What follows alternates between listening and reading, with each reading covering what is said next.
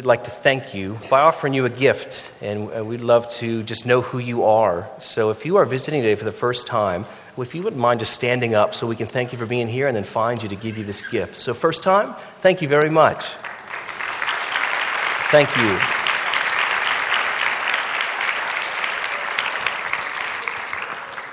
Thank you for being here.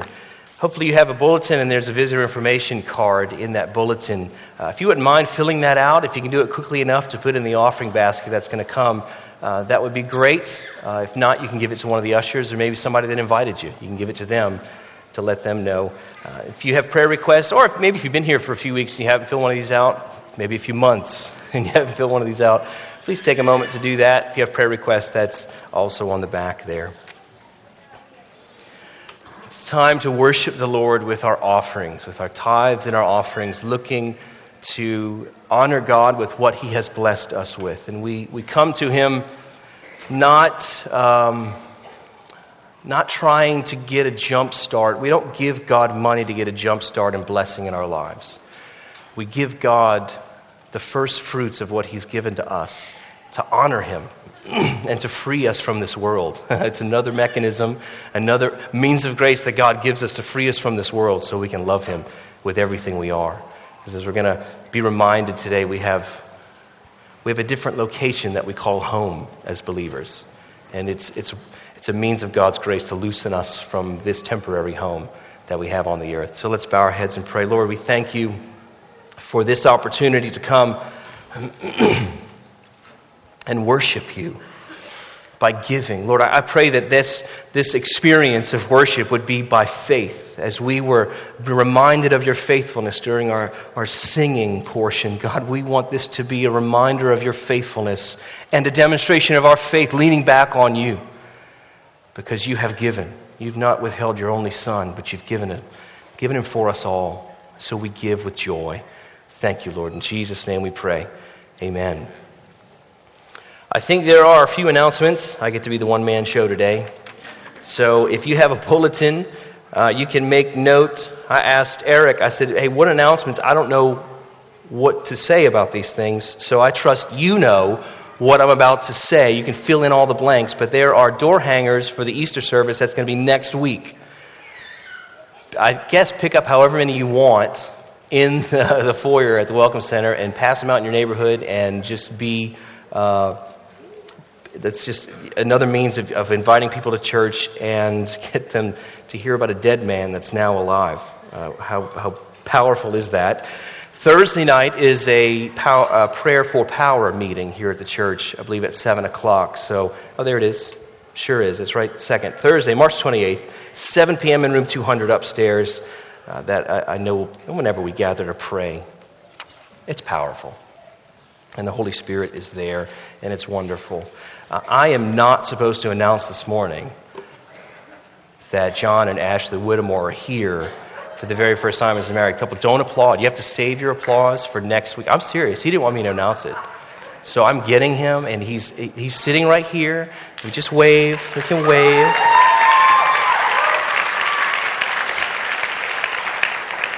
Congratulations, you guys. Kids, you are dismissed. Thank you.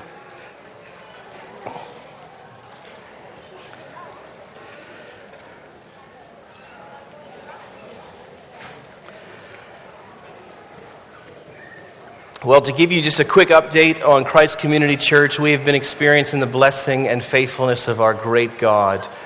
We're blessed to meet at Northwood Church on Saturday evenings in downtown Covington. Many of you came to the grand opening. That was awesome, but we've been having a great turnout on the other Saturdays that we met. We've had visitors every time we've met, and we've had visitors return, and that is wonderful and is awesome. By way of prayer requests, we have a 4-week alpha that we're going to do right after Easter, so beginning April 4th, and Frank's going to help us out. He came this past Thursday night just to help cast vision, be with us again this week in preparation for that in prayer. But pray for us to reach our community, to reach the neighbors that we're around. Maybe it's in a workplace over there, but certainly the community that we're in. We want to praying for the Lord to save some.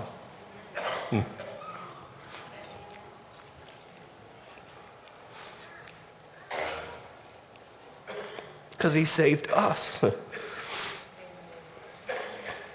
It's wonderful. It's wonderful to be a part of the kingdom of God. And it's wonderful to step out in faith in the kingdom of God.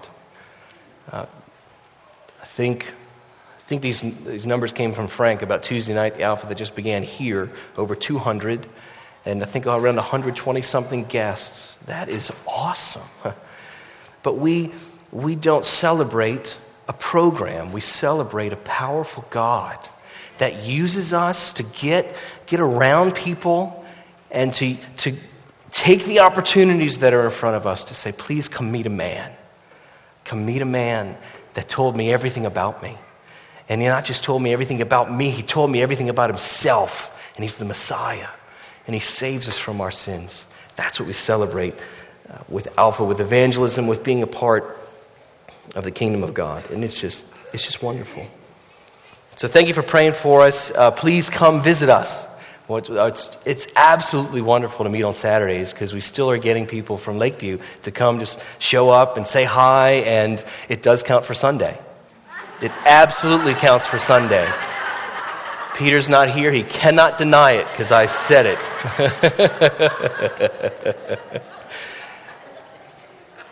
It counts for Sunday. That's all I'm saying. But please come visit us. It's fun to partner together. It's fun to be a newborn church, but it's funner to have a parent close by, and that is you guys. So if you would turn open to Psalm 63, that's where we're going to spend our time this morning.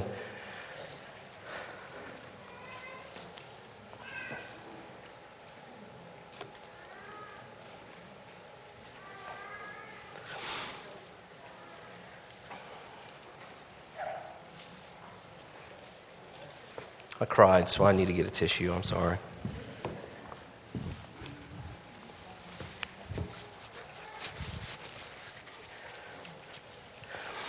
We're going to read through the entirety of the psalm, but really focus our attention on the first 4 verses. Because I think that the second half of the psalm is an outflow of that beginning portion where we find out what's going on in David's heart. We find out what's going on in the situation, the circumstance that he finds himself in, that this song, this worship song, comes out of. Psalm 63, I think it's important to read those all caps right there, right at the heading of the psalm. A psalm of David when he was in the wilderness of Judah. O God, you are my God. Earnestly I seek you. My soul thirsts for you. My flesh faints for you, as in a dry and weary land where there is no water. So I have looked upon you in the sanctuary, beholding your power and glory. Because your steadfast love is better than life, my lips will praise you. So I will bless you as long as I live. In your name I will lift up my hands. My soul will be satisfied as with fat and rich food. My mouth will praise you with joyful lips. When I remember you upon my bed and meditate on you in the watches of the night. For you have been my help. And in the shadow of your wings I will sing for joy. My soul clings to you. Your right hand upholds me. But those who seek to destroy my life shall go down into the depths of the earth. They shall be given over to the powers of the sword. They shall be a portion for jackals. But the king shall rejoice in God. And all who swear by him shall exult, for the mouths of liars will be stopped. Lord, we come to you and we come very needy. We come looking for you. In a dry and weary land where there's no water. Holy Spirit, we ask that you would be thick upon our time, considering your word, considering this worship song, and how to respond to you in the midst of the life circumstance that we find ourselves in right now at this moment. Holy Spirit, help us see Christ. God, we want to be filled with you. With the same longing and passion that David exudes, not just in this psalm, but all the ones that he writes. We want you, God. We want you. We expect you to touch us for your glory. In Jesus' name, amen. Do you have a favorite worship song? You probably do. We all seem to have one, and maybe you expect the worship time that you expect, I'm looking forward to my song, my favorite song being sung, or when it does happen and somebody leads into that song, you sense a kind of a reinvigorating, you jump more into the worship song because it's your favorite. And for most any worship song that is your favorite, it probably goes beyond, well, it's just got a good beat and I can dance to it. There's something that connects with us in a worship song that makes it come alive in us. And whether it's God reaching into our hearts and drawing something of us to connect with Him, or possibly a line in that song describes something about you. It describes something about your experience with God. That's what happens when we sing worship songs, when we look at psalms. Psalms are worship songs. They're worship songs that are the outflow of the psalmist's heart and the psalmist's experience of what's going on. Now, this is Palm Sunday, but for today it's going to be Palm Sunday. I had a tough time saying that last night because it was a Palm Saturday, almost Sunday. But when I think it's healthy for us to look, and you go into the Psalms, and there's a heart cry in the Psalms that we can identify with, because it's the psalmist saying, all right, God, I'm looking everywhere, and I see messed up stuff. And I look inside, and I see messed up stuff. But all the Psalms come to the point of saying, God, you're there, and I will worship you. And I won't let the situation determine how I worship. That's what this psalm is doing. And the favorite songs that we have, the favorite worship songs that we have, usually, I think, many times are the result of a wilderness experience that we've had in our own lives, that God has proved His faithfulness in, and then all of a sudden it comes alive in us. This week I was riding around, I was bringing the girls to school, and on my way to we had dropped Lane off on my way to bring Molly and me to school, a song came, Mercy Me has a new song, they redid a song, Power in the Blood. Do you remember that song? I love that song, particularly because when I was a boy in this church, we sang that song all the time. And it was usually Phil Widener that sang that song. And it was great. And it brought back all of these memories. There's power in the blood. And even from a boy, I remember the phrase, would you be free from your passion and pride? There's power in the blood. There's power in the blood. That song taught me theology. It taught me about God as we were singing it. And songs do that. They stick with us in weird ways. They stick with us when circumstances or just happenings occur. We attach songs to that season of life. Or for me, in listening to that song again, I'm singing it again with them. And my kids are looking at me like, how do you know this song? You should know this song. I was overcome with the faithfulness of God during that season of my life growing up in this church. There's power in the blood. But it meant so much more. Usually, and I have different songs in different categories. I think for us as a church, right after Katrina, blessed be your name in the land that is plentiful. Blessed be your name when nothing's going right. That song took on a whole new meaning for us, didn't it? If we lost the church, but we knew people close to us that lost everything. And it took on a whole new meaning, especially when we saw everybody that lost everything singing that song with such vigor and passion. It's like, whoa, okay, God, you're doing something huge here. But we have those, and usually I think it's attached to not so happy experiences in our Christian life. It's when God uses those to come alive. David, in this situation, is running from his son. He's in the wilderness of Judah because his son Absalom has decided to take over the throne. David and Absalom, just from what we know from reading in 2 Samuel, don't have the best of relationships. They don't have a typical father-son thing going on. Absalom, taking matters into his own hands, kills his brother, another one of David's sons, because of sin that he committed with his sister, Absalom's sister. So he invites everybody to go to a dinner. He kills the son. And then David doesn't talk. Absalom leaves because now he's afraid for his life. David doesn't talk to his son for 4 years. That's holding a grudge. Doesn't talk to his son. Finally, Absalom kind of calls out to Joab saying, hey, can you help? Can you help a brother out? What's going on here? So Joab goes to David and he says, David, remember that son that you haven't talked to? Yeah, he's still out there. So David says, okay, bring him back into Jerusalem. So Absalom comes back into Jerusalem, and another 2 years goes by before they even see each other, because David doesn't want to talk to him. It's a dysfunctional relationship, wouldn't you say? David doesn't want to see him. Absalom saying, it's better if I'm in the wilderness. Yeah, Absalom coming from his own wilderness experience. Well, during those 2 years where David's not talking to him, Absalom's back in Jerusalem, he begins winning over the hearts of everybody in Israel.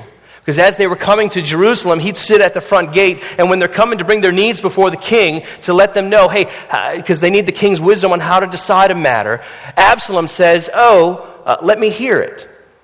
And he began giving them, the king would want you to do this. And the king want you to do this became, I think you should do this. And then finally, after that period, Absalom goes to Horeb with all the people that he's won over to himself. And he was a good leader, effective leader, handsome leader. People want to follow him. So he gets to Horeb and he has a trumpet blown. And everybody around says, Absalom is king in Horeb. David hears about it and says, what are we going to do? He decides to leave. He decides to leave Jerusalem, crosses the brook Kidron. Interesting, whenever you see that brook mentioned, there was a channel, a drain that flowed from the altar of sacrifice in the temple down underneath Jerusalem, and it went to the brook Kidron, and so the water and blood would be mixed as it would go down away from the city. There's pictures in Scripture that are just thick of Christ.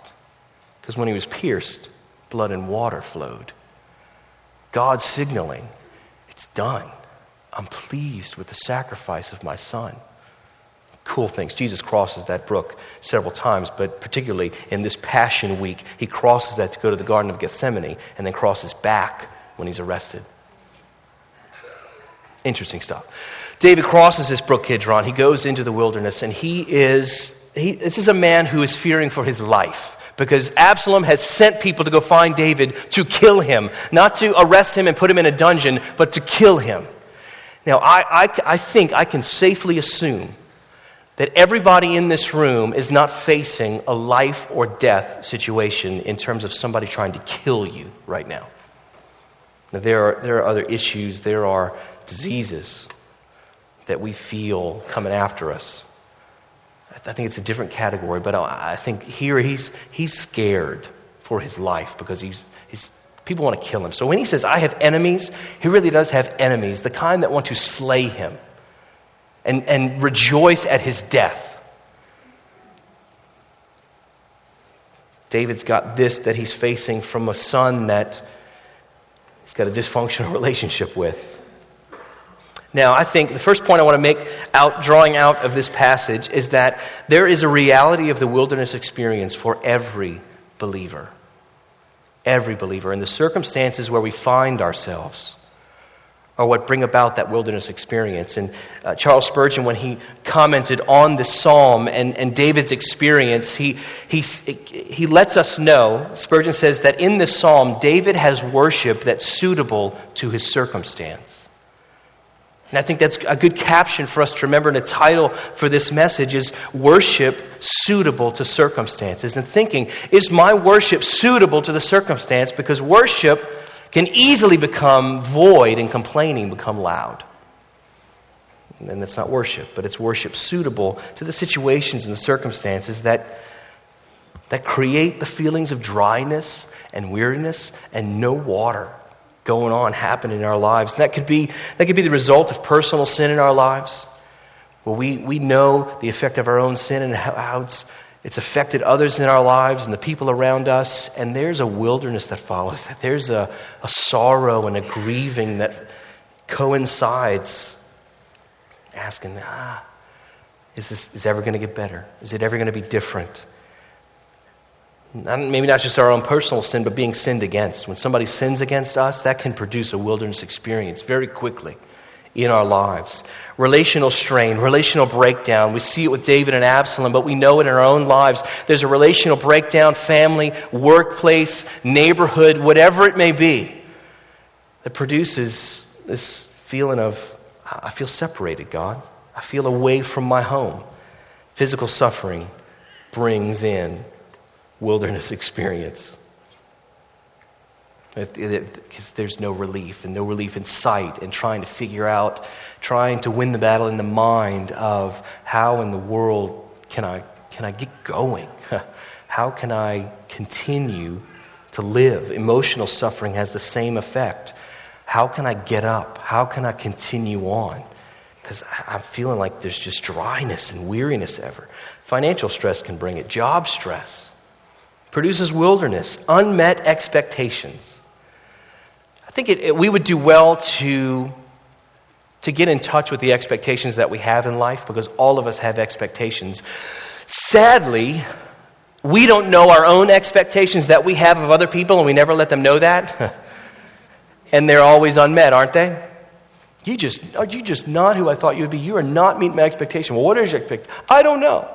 I just know you're not meeting it. It's wise to be students of ourselves, to know what am I looking for? What am I expecting in life? How am I expecting things to go?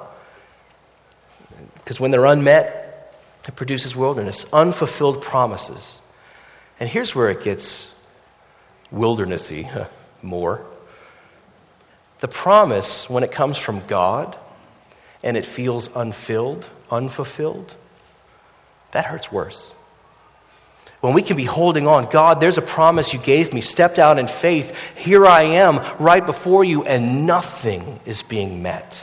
Everything feels unfulfilled. God, I feel like every promise that you made is still lingering out there. And all of these experiences that produce this wilderness boil down to our feeling of, God, I'm alone. I'm forsaken. And I think the enemy has a field day with our minds in that. The enemy has a field day. If God's greatest accomplishment is our adoption, being sons and daughters of God, the enemy's greatest joy is when he can come and subvert that. He can come and just put a little doubt in our minds about who we are in Christ and the relationship that we have with God because of Christ by our faith. We feel forsaken, banished, punished even. God, are you punishing me? Did you set me up to feel this? I feel cut off. All the things that we find in Scripture that they rummage around, and they linger around in our own hearts. Now, our immediate response whenever we feel the wilderness is what? God, take the wilderness away. So if it's another person you're having a relational difficulty with, change that person. If it's a job situation, God, give me a new job. Financial stress, God, please bring relief when it comes to financials, the stress that we've been feeling. We ask God, take the circumstance away. But what if that feeling of dryness and weariness, God is using and wants us to go through rather than escape? Now, my question is this. Jesus died our death so we could have his life by faith. And not just a life here, but a life in heaven with him for all eternity. By taking the punishment of our sins, dying a brutal death in our place, the death we should all have died. He lived the life we should have lived, died the death we should have died so we can have his life. We've escaped hell when we have a relationship with God in that adoption. We're sons and daughters of God. Why do we have wilderness experiences? Why can't God be powerful enough to take away the wilderness experiences? I don't know. But I have that question. God, Let me fix this. Thank you. Why, God? Why do I have to feel alone? Why do I have to feel separated from you when your work was to draw me to yourself?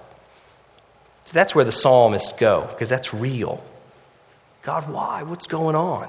Remember Jesus saying, "Why have you forsaken me?" He was quoting a psalm. It's within the circumstances, and in the circumstances that bring wilderness experiences in our lives, it's in those very circumstances that we begin to question God's love for us. But what if God is using those very circumstances to have us increase and deepen in our knowledge and experience of the very love that we're questioning is even present? Because when we sing worship songs that connect with us because of a wilderness experience, there's an experience that was deeper than before we had that experience. And what did God accomplish? Could it be that God was accomplishing the very thing that we were thinking was absent? God, is your love even around me? Are you faithful? And God's saying, let me show you how much I love you. Let me show you how faithful I am. It's uncomfortable. But we also have to remind ourselves that when it doesn't make sense to us, that's okay. We want everything to make sense, match up, line up, and be understandable. And God says, well, those things are mine. Isaiah 55, verses 8 and 9, he says, "For my thoughts are not your thoughts, neither are your ways my ways, declares the Lord. For as the heavens are higher than the earth, so are my ways higher than your ways, and my thoughts than your thoughts." God's letting us know. Careful.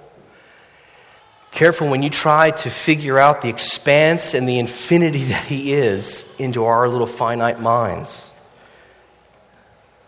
1 Corinthians 1, Paul tells the Corinthians, "For since in the wisdom of God, the world did not know God through wisdom," meaning they couldn't think their way to God, they couldn't think of the plan that He gave to save sinners, to reconcile us to Himself. He says, it pleased God through the folly of what we preach to save those who believe.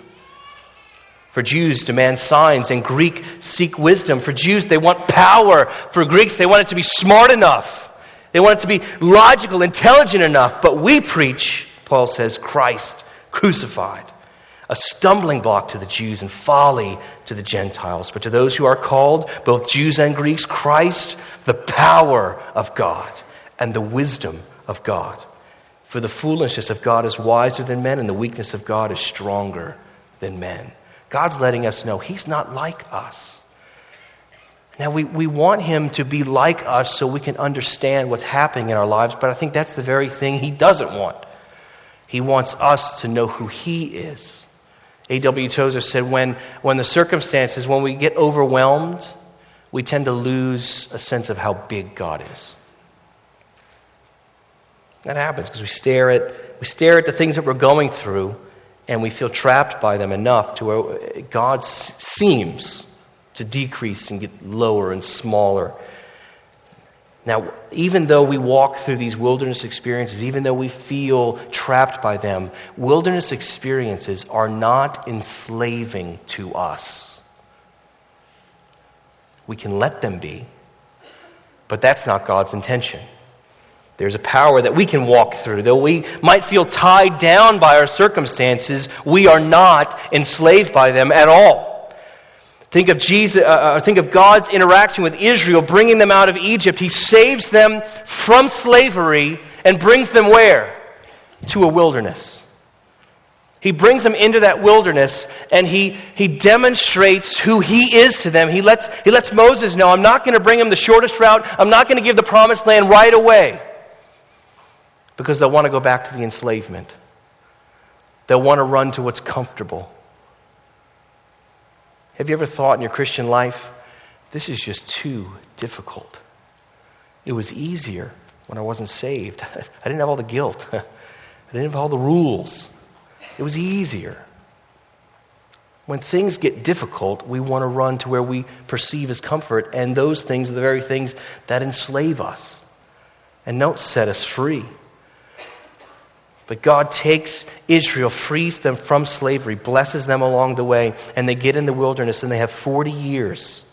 Now, God's intention was to give them a little wilderness period before they went into the promised land. But when they sinned over and over and over again, he said, okay, we need longer. We need a longer time. We need 40 years here. But the intention was not to punish Israel.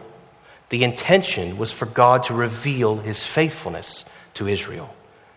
We find that out in Deuteronomy chapter 2, verse 7, where Moses is reminding Israel, listen, you were in that wilderness. And though your sin brought it about, remember it wasn't only because of your sin. God was using it and he was demonstrating who he was. The sandals on your feet didn't even wear out. You had manna. You had water flowing from rocks. And Moses tells them this, you lacked nothing because of the faithfulness of God. Now we look in the New Testament for the life that we live in Christ, and we come to James chapter 1 where James is saying, count it all joy, brothers, when you encounter trials of various kinds.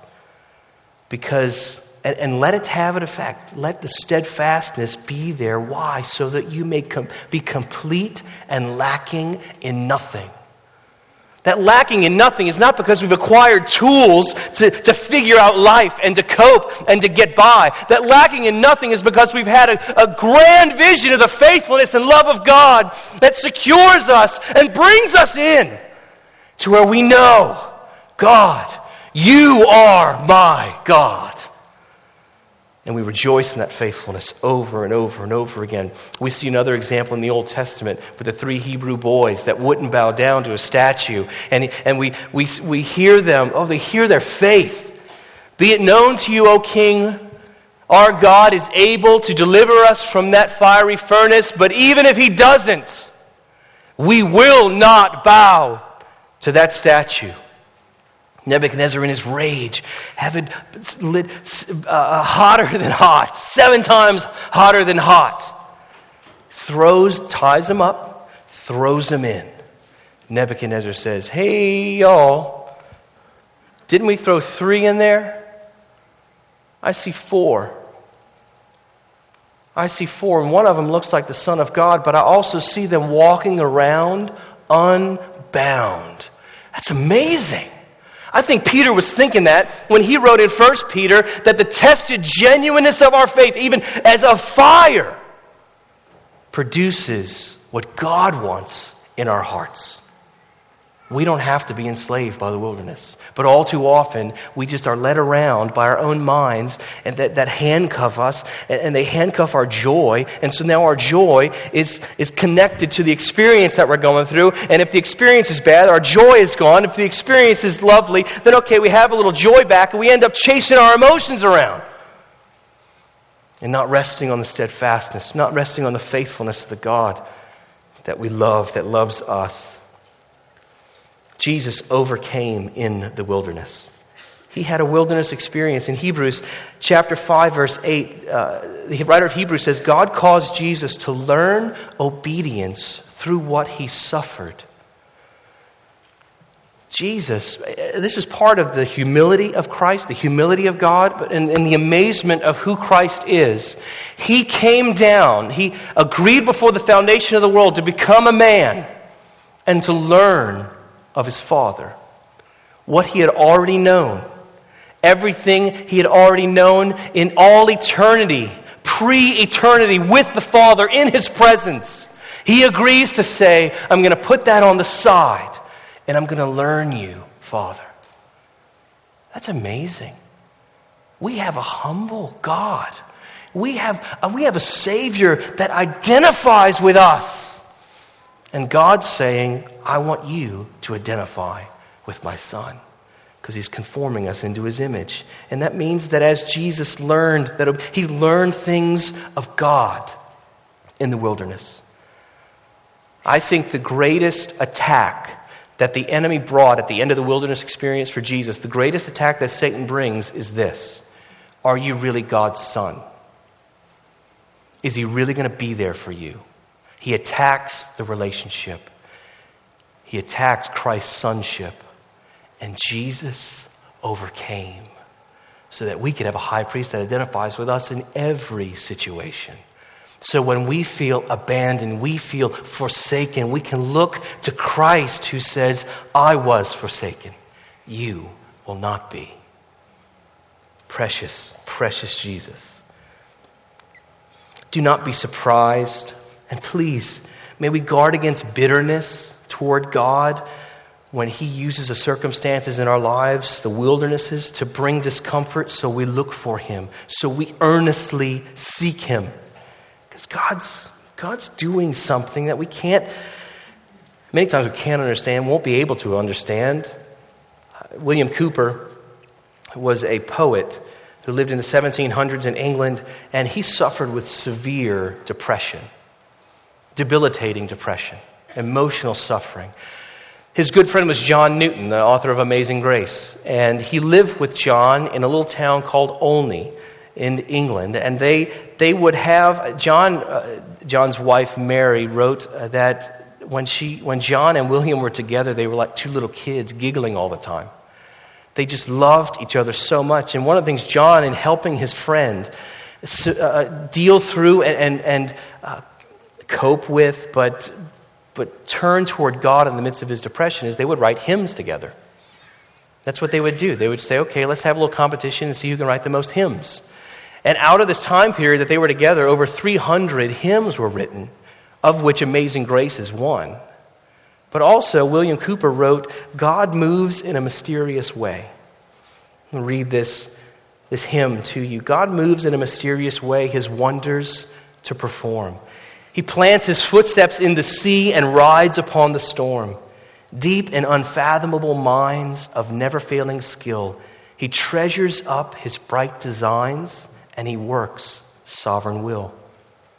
Ye fearful saints, fresh courage take. The clouds ye so much dread are big with mercy and shall break in blessings on your head.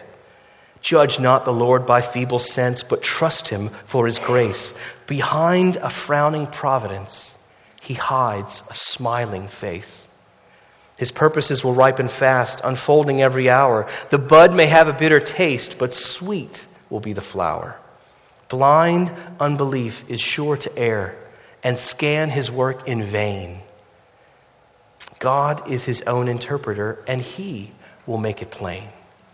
We've got to be careful how we call God to task, and how we say, God, this can't be you. This can't be what, you can't have this for me. You've got to have something different. We have to be careful. And may we not be like the crowd that welcomed Jesus into Jerusalem on this Palm Sunday, the week before he was to go to the cross. They misinterpreted the circumstance, and they said, God, get us away from the circumstance of this oppression from the Roman Empire. They were looking for a temporal, in light of eternity, a temporal relief for what they were feeling. And they missed the Savior. May we not get into the same mode of seeking freedom from the circumstances, and we miss the Savior along the way. Wilderness is a reality, but there's a passionate longing and a confident expectation that we can have, and David lets us know about. The discomfort of our circumstances, the feeling of dryness and weariness, it breeds a longing for God. It breeds a longing for relief. But we have to make sure we go to the relief that God, the refuge that he is. God, in his wisdom, does not desire for us to be so comfortable that we lack faith in living for him. Charles Spurgeon also said, a hard, uncomfortable bed causes us to seek earnestly. David even writes, at the night watches, I will meditate on you. I will remember you upon my bed. You know what he's saying? I can't sleep, because I'm scared and I don't know what to do. But he's telling his mind, he's telling himself, this is what I will do. I'll think about God. I'll think about his greatness, and I'll long for him even in the uncomfortableness of sleeplessness. But he describes an earnest seeking, a soul that's thirsting, a flesh that's fainting. We know these experiences. And we know the longings that they produce. We groan for God this side of heaven. Romans chapter 8, verse 23, Paul describes that we groan with creation. All of creation is groaning for what? For redemption. For redemption as sons and daughters. We long inside of us for the fulfillment of the promise that God will bring all of his sons and all of his daughters to himself in heaven forever. That's what we long for. That's what we desire deep inside of us. That's why his passionate longing is then rolled into a confident expectation. A confident expectation, one of God, but also himself. He's expecting himself now to praise God. But it's built on the expectation that God, you are my God. You are the one that's demonstrated your faithfulness. You are the one that's demonstrated your love. You're the one I'm now going to praise. And he begins to list off what he will do. I will seek you in this dry and weary land that has no water. Now, interesting enough, David doesn't ask for a cup of water in a dry and weary land. He asks for God. He asks to be filled with all that God is. And he says, my lips will praise you. I will bless you. I will lift up my hands. My soul clings to you. You've been my help. In the shadow of your wings, I will sing for joy. He's letting God know. He's letting God know. He's letting himself know. This is what I'm going to do. Worship songs that we sing that tell us what to do are very helpful. Bless the Lord, O my soul. You're telling yourself what to do. That's very helpful. Because oftentimes we're rummaging around our own emotions. We can't figure out what's going on. And we're thinking, all right, God, I'm just not feeling anything during this worship time. Bless the Lord, O my soul. In times where I feel that distraction, I will lift my hands on purpose to help my mind concentrate on God. I will lift my hands.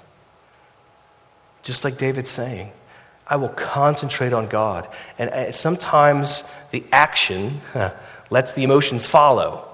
We don't have to wait for the emotion to bring the action. But we will worship. We will praise.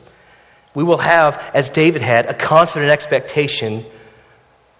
He roots this expectation he says in verse 2, I've looked upon you in the sanctuary, beholding your power and glory. He's pointing back to the assembling of God's people at the temple. That's the sanctuary. He's pointing back to that experience. Now for David, the typical experience is to go in with all of God's people. And what are they watching? They're watching sacrifices. They're watching animals slaughtered. It's a bloody experience. But yet, every time they saw that, they saw God's power and his glory. Because they had a faith that God would send one that would be the sacrifice of all sacrifices. He would be the Lamb of God to take away all of our sin.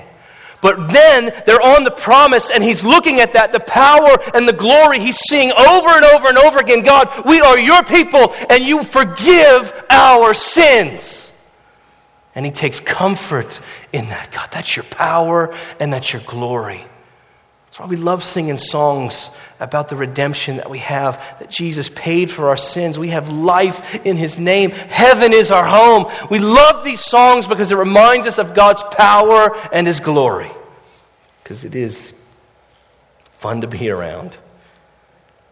In verse 3, he lets us know again, because, and this is, I think he's saying, when I remember, I also will say, that's why it's very important for us to be a church. Seriously, you may have had a wilderness experience simply because you got out of the routine of coming to church. That happens. Because we need to be together, to be reminded of the power and glory of God. And it's not something that we just visit occasionally, because when we feel like, oh, I'll just go to church today, that our mindset's not right. And the wilderness is probably enslaving us. But when we have a faithful pattern that we are going to be with God's people, to behold power and glory, we do the same every time we meet for church. But when we drift, I mean, I've known folks in the past that their marriage is struggling, their parenting is struggling, everything's struggling. They can't figure out what's going on. And I've had guys, I've been reading my Bible, I've been praying. It's like, okay, yeah, that's great. That's half of it. Have you been with God's people that can support you, pray for you, love on you, that you feel God's love and His faithfulness in a very tangible, thick way? Well, no, we really have gotten out of the pattern of going to church. It matters. It matters to be together as God's people. Now, in this assembly, we're reminded in verse 3, because your steadfast love is better than life, my lips will praise you. And then he begins to list everything based on your steadfast love. God, you're my God. Everything around me, I'm longing for you, and there's nothing around me that can satisfy. No nourishment has come into my soul. God, I remember you. And I remember your power and your glory. God, I remember your steadfast love. Now, for David to remember that, he's remembering God's, that's that Hebrew word hesed, where there is it's translated loving kindness. It's translated, I think it's hard for us to describe God's love in any language, but we have a more difficult time in describing that Hebrew word for love. Steadfast, loving kindness, relentless pursuit. That's all that's entailed in there. And that's what David is asking for. God, I don't want a cup of water. I want your love again. I want to experience that faithfulness again, like I did when you delivered me from Saul, when you were with me in courage and boldness to defeat Goliath, and my ascension to the throne and the purpose, living out the purpose and will that you have for my life. That's hesed. It's nothing that David did. It's God choosing. And when he delivered him from his enemies, and when he was forgiven of adultery and murder, that's what David wants to remember. God, I need that love in this wilderness. I need that fulfillment, that promise realized and known and felt deep within me. And that's what I want to think about when I can't sleep. That's what I want to think about when I don't know what to do and everybody's giving me opinions and they're just telling me to do this, do that. And God, I need your love in that moment.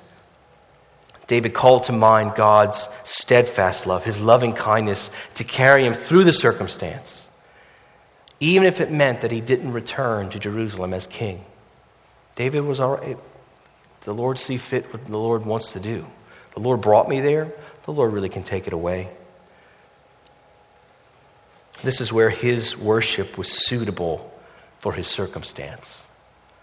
This is a song. This came out of this experience where he's now putting it out there and saying, God, this is what I'm thinking about you, and I'm singing it. I'm singing that I will love you. I'm singing that your steadfast love is better than life itself. And this is not a call to minimize our circumstances, because our circumstances are real, and some of them are very, very difficult. Tragic even, where we weep when we hear the news of something. We feel something in our hearts where we know, man, that hurts. We're not trying to minimize the circumstance and have a mind over matter reality to where we can just, well, if I just be positive enough, then maybe I can cope with stuff. Maybe it'll go away. Maybe it'll soften. It doesn't work that way. It's not minimizing. It's recognizing where we are. 3 rules in buying a house or having a business are what? Location, location, location. I was reading this week in a book by Paul Tripp where he brought out this location for a believer's life. We live in 3 locations at the same time. One location is a fallen world. We live in a world where things don't go right. We know that. On the days that you think, oh man, this is a great day, something's going to go wrong. And it's not because you didn't pray or read your Bible. Things just go wrong. There's another location, the 3rd location is heaven. We have one foot there. And we need to remember that. We have a foot in heaven, the fulfillment of all of God's promises. And heaven is so powerful that it reaches back into our existence so we can experience it now and able to have a foot in heaven. We live in a fallen world. We live in heaven. That middle location is where this psalm is. Refuge. God as the tower of refuge. That's where we live as God's people. We need to know where to go. We need to know where his wing is to hide in the shadow of it. We need to know where that strong tower is to go in it. We need to know in those moments because our minds will play tricks on us and make us believe what's right is wrong and what's wrong is right. And that's when we need to have God. You are my God.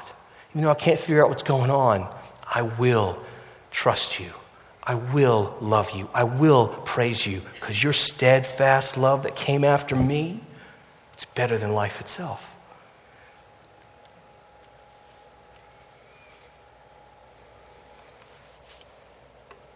Jesus came to us as the Lamb of God. He entered Jerusalem on that Palm Sunday to go to the cross, to die a brutal death, to be buried, and to rise on the third day. So that I tell my kids, God took hell for us so we wouldn't have to. And now the life that we get to live is so we can learn God. We can learn of his faithfulness. We can learn of his love. It can go deep and it can soak us so we can overcome our wilderness experiences. So we can long for heaven. And so we can deepen in our understanding of God's love for us. Now, the greatest news is that Jesus is coming back. Amen. We don't have to stay here. We don't have to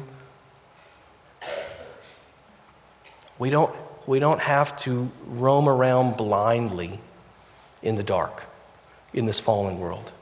We have a light, and that light is life in Christ. That when he comes, he will bring his redeemed. He will bring all the sons and daughters of God to a place like this. This is in Revelation 22. First few verses. Then the angel, this is the Apostle John writing this, then the angel showed me the river of the water of life, bright as crystal, flowing from the throne of God and of the Lamb through the middle of the street of the city. Also, on either side of the river, the tree of life, with its 12 kinds of fruit, the same tree that Adam and Eve weren't allowed to eat from once they sinned, is going to be available for all of us to enjoy. With its 12 kinds of fruit, yielding its fruit each month. The leaves of the tree were for the healing of the nations. No longer will there be anything accursed. No longer will there be anything accursed. No broken down bodies, no broken relationships, no physical, emotional suffering. No longer. That's what we have as a location, a destination, destiny for us. But the throne of God and of the Lamb will be in it. And his servants will worship him. They will see his face, and his name will be on their foreheads, and night will be no more. They will need no light of lamp or sun, for the Lord God will be their light, and they will reign forever and ever. That's where we're going. And that gives us hope here, in the midst of the circumstances, the wilderness that we might be experiencing. So here, 3 questions. What is your circumstance that you've come to church with in the midst of? Is it a wilderness for you? Most important question, is God's love enough for you to worship him? Because it's better than life. It's better than life. Let's stand up together if you would. And we're going to worship the Lord. Can I also request that we do those 2 songs? cares, and peace. Okay. Can we do those as well? Sure. Like at the end? Yes, Okay. because that brought me back to my childhood again. Thinking, man, I cried again when I heard that song. God, because God captures us. We don't have the shoulders for the circumstances, but Jesus has the shoulders. That's why he says, cast your cares upon me. I'll bear it. Now, my yoke you take upon you, it's light. It's filled with joy and peace and love. Father, we ask for a deeper understanding and awareness of your love for us. Jesus, remind us of when you saved us.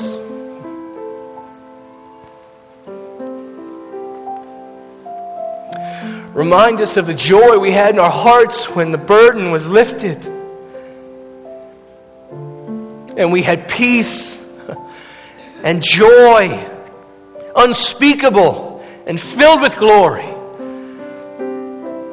God, remind us of your faithfulness all along the way in our lives, how you've caused us to lack nothing of yourself. So we will glory in you. We will seek your power. We will seek your glory. And we will lean our everything upon you. Because we want to know that your steadfast love is better than life. Thank you, Lord. I cast